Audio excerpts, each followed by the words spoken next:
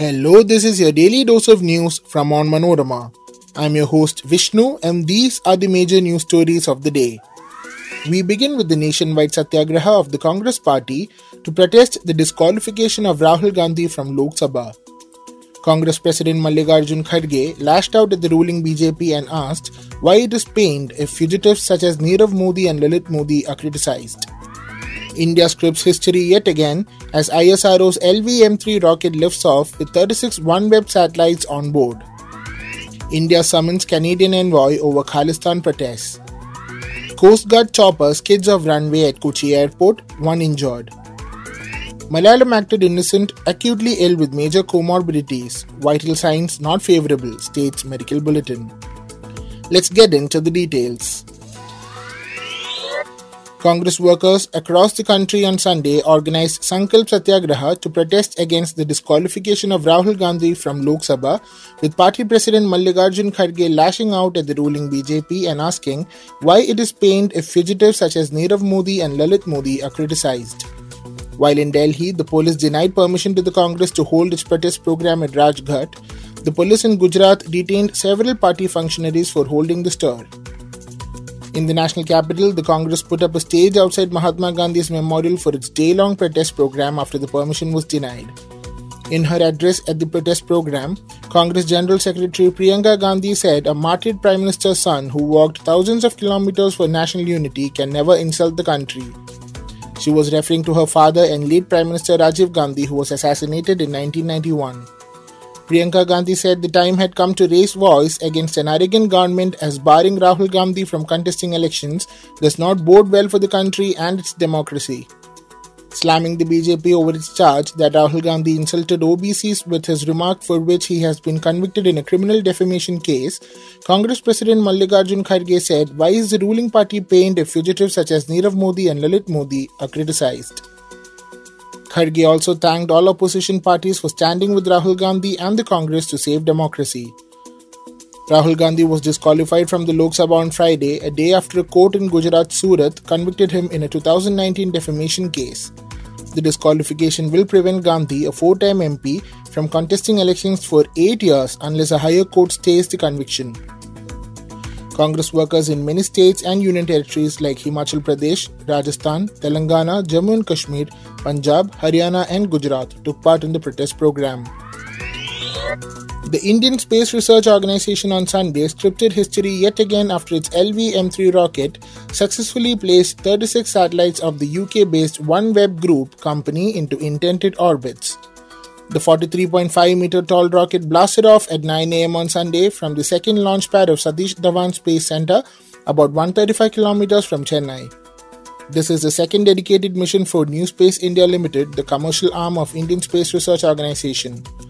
ISRO had signed an agreement with the UK's Network Access Associates Limited for the launch of 72 satellites into low Earth orbits. The first batch of 36 satellites of OneWeb Group company were launched on October 23, 2022 by ISRO. OneWeb is a global communication network powered from space, enabling connectivity for governments and businesses. Soon after the takeoff, the rocket sequentially deployed the satellites into multiple orbits. While the first set of 16 satellites were injected, it was announced that the remaining satellites would be placed into the intended orbits. The LV-M3 is a three-stage rocket, with the first stage fired with liquid fuel, the two strap-on motors powered by solid fuel, the second by liquid fuel, and the third is the cryogenic engine. India has summoned Canadian High Commissioner Cameron McKay and conveyed its strong concerns about the actions by pro-Khalistani extremist elements against its diplomatic missions in Canada recently. McKay was summoned by the External Affairs Ministry on Saturday and sought an explanation on how separatist and extremist elements were allowed to breach the security of its diplomatic mission and consulates despite the presence of police, the Ministry of External Affairs said in a statement. On Sunday last, India's High Commissioner to Canada Sanjay Kumar Verma was forced to skip an event in British Columbia province after a violent protest by Khalistan supporters. Indian origin journalist Samir Kaushal, who was at the venue to cover the protest, was also assaulted by protesters. Canada was reminded of its obligations under the Vienna Convention and asked to arrest and prosecute the individuals who have been already identified as being involved in such acts, the ministry said. It said it expected the Canadian government to take all steps needed to ensure security of its diplomatic premises and the safety of its diplomats so that they are able to fulfill their normal diplomatic functions. Canada has seen a rise in anti-India activities recently by Khalistan supporters who have vandalized some Hindu temples.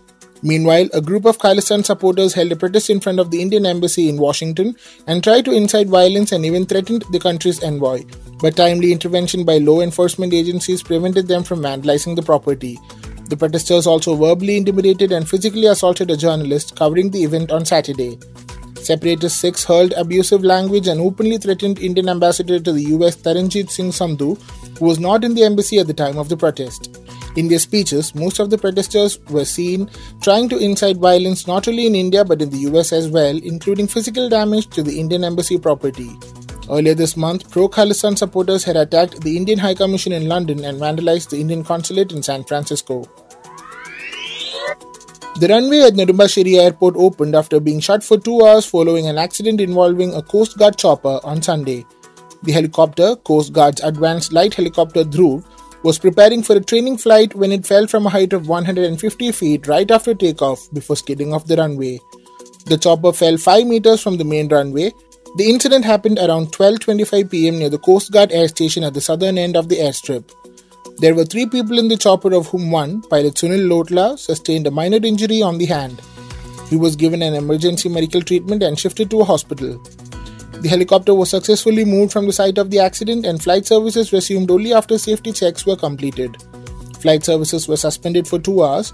2 international flights that were supposed to land in Kochi were diverted to Thiruvananthapuram Airport. The health condition of Malayalam actor Innocent, who is admitted to a private hospital in Kochi, continues to remain critical, as per a medical bulletin issued by the hospital on Sunday.